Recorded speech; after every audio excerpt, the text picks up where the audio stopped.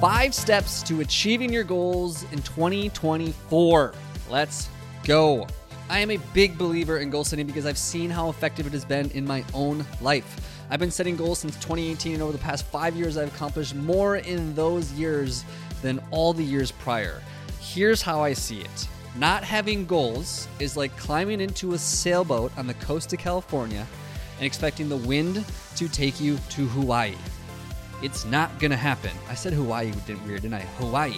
From California to Hawaii. It's just not gonna happen. Let's just be honest. And from what I can tell, the 2 biggest reasons that people don't set goals is number 1 is that they don't know what they want, or number 2 is that they're afraid of how they will feel if they don't reach their goals. In this episode, I'm going to solve both of those problems for you and show you the best techniques that I have learned in 5 years of goal setting. Let's go. Step number 1 is to disconnect. If you lack clarity on your goals, it's because you are distracted. We are constantly being fed information on how the world wants us to live through social media, the news, your friends, your family, even your community, all unconsciously pushing you towards a specific direction. I experienced this firsthand with running. I've hated running my entire life, but when I moved to Austin and lived downtown, right on the Lady Bird Trail, which has to be one of the most active running trails in the entire country, I slowly got sucked in. It started as just a few jogs here and there along the river, which eventually turned into me running a half marathon, which eventually turned into me now training to finish this upcoming Austin half marathon in under 1 hour and 40 minutes, which ends up being about a 7:30-minute pace, which is way faster than I've ever ran any race before. One could argue that this was a good influence on my life because it got me to run, but the point is we are constantly being influenced by our environments. So the first step to gaining clarity on your goals for 2024 is to remove the distractions. I personally take between Christmas and New Year's Day to disconnect. This year specifically, I rented a cabin in the woods and will literally be disconnected for 3 days as I establish my goals for next year. You don't have to go to these extremes to disconnect for a bit, but my point is you should be intentional about taking at least a day or 2 to put everything on hold and allow your inner voice to get a little bit louder. It is easier than ever to fill our days and remain distracted from sunup to sundown. Everyone is telling you what you should or should not do, and I'm sure they all have your best intentions in mind, but they are not the ones living your life. So if you want to make sure you're moving in the right direction and have clarity on what you want, you have to find time to disconnect. Here are a few ideas. Take a staycation outside of your city, like I'm going to be doing. Go on a silent walk in nature. Try meditating for a few days, or at the very least, just turn off your phone for a few hours. The point is you need to find time and space away from your environmental pressures.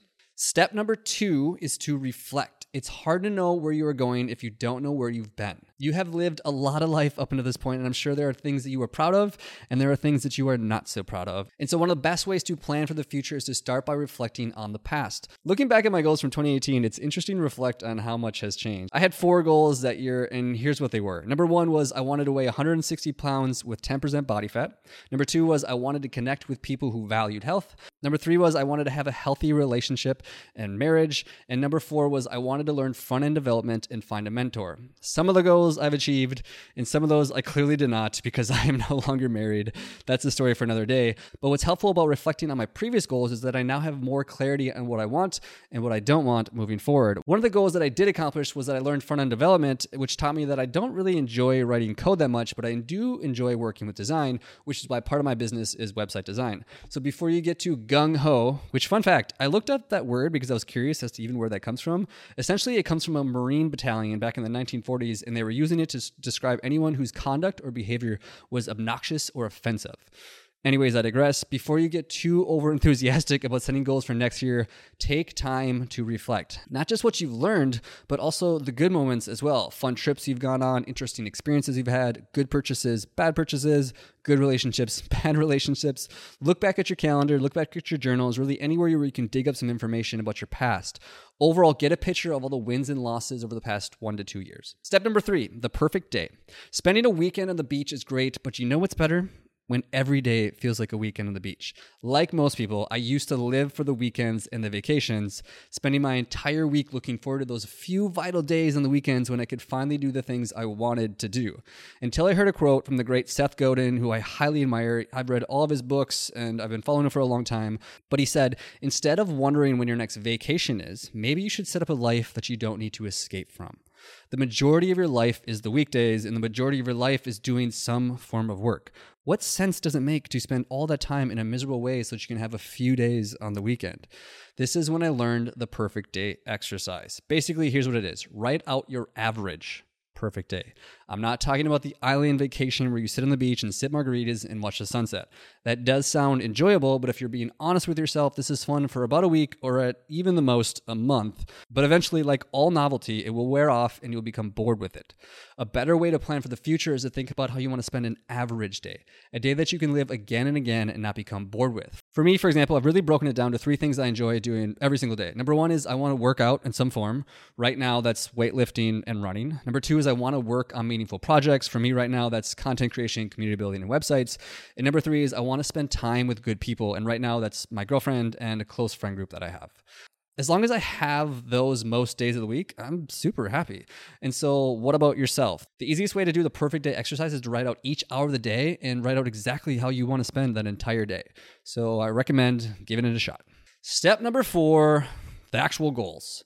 I'm going to let you in on a little bit of secret about goals. Everyone has the same goals: good health, quality relationships, meaningful work, overall happiness.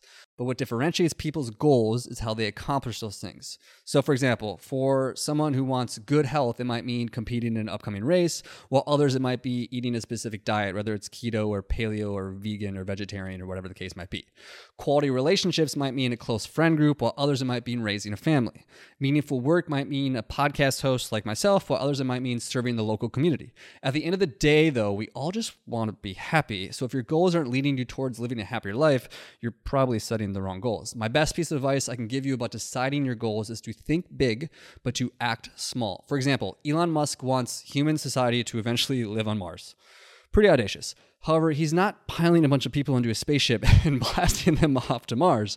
That wouldn't go very well. But what he's doing on a day-to-day basis is he's building businesses and working with people that share the same vision and slowly, day-to-day, working towards that long-term vision.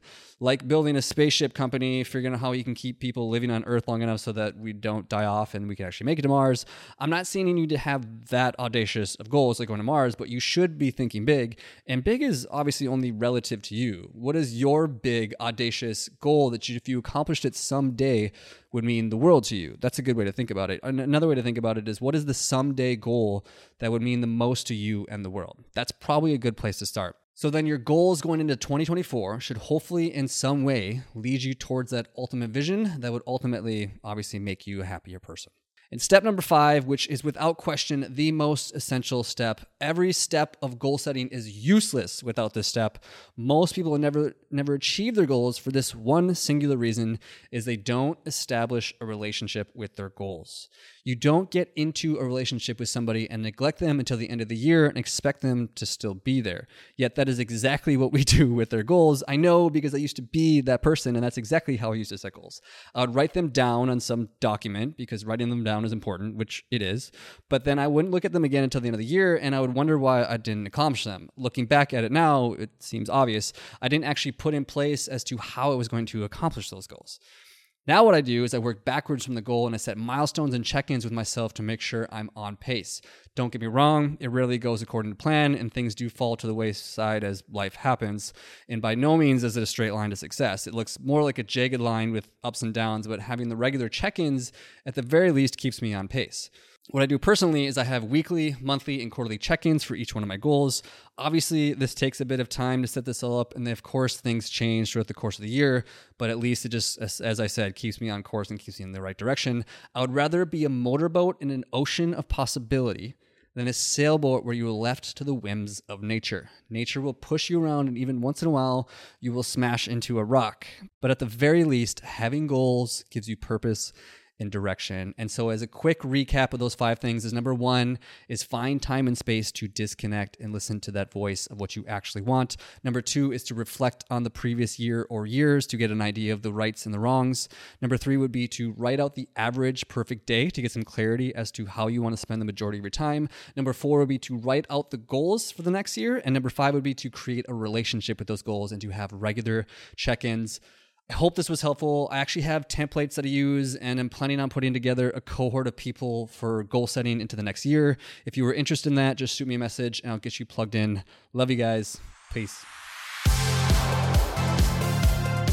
Hey friend, thanks for listening to the show, and if you have any feedback for me about the show or any other guests that you'd want to see in the show, definitely shoot me a message. I love engaging with my audience and figuring out how I can provide the best value possible to the people listening to this show. Before you go, I only have one ask of you, and that would be to check out my 3 Tips Tuesday newsletter. It's 3 marketing tips every Tuesday specifically for the health and fitness entrepreneur to help them attract new leads. If you press the link in the description, it'll take you directly to the archive of all my previous newsletters, and you can decide for yourself if it's something for you. If you end up finding it helpful, you can just sign up for the newsletter and you'll get it in your inbox every Tuesday. Thanks again, and keep hustling, my friends.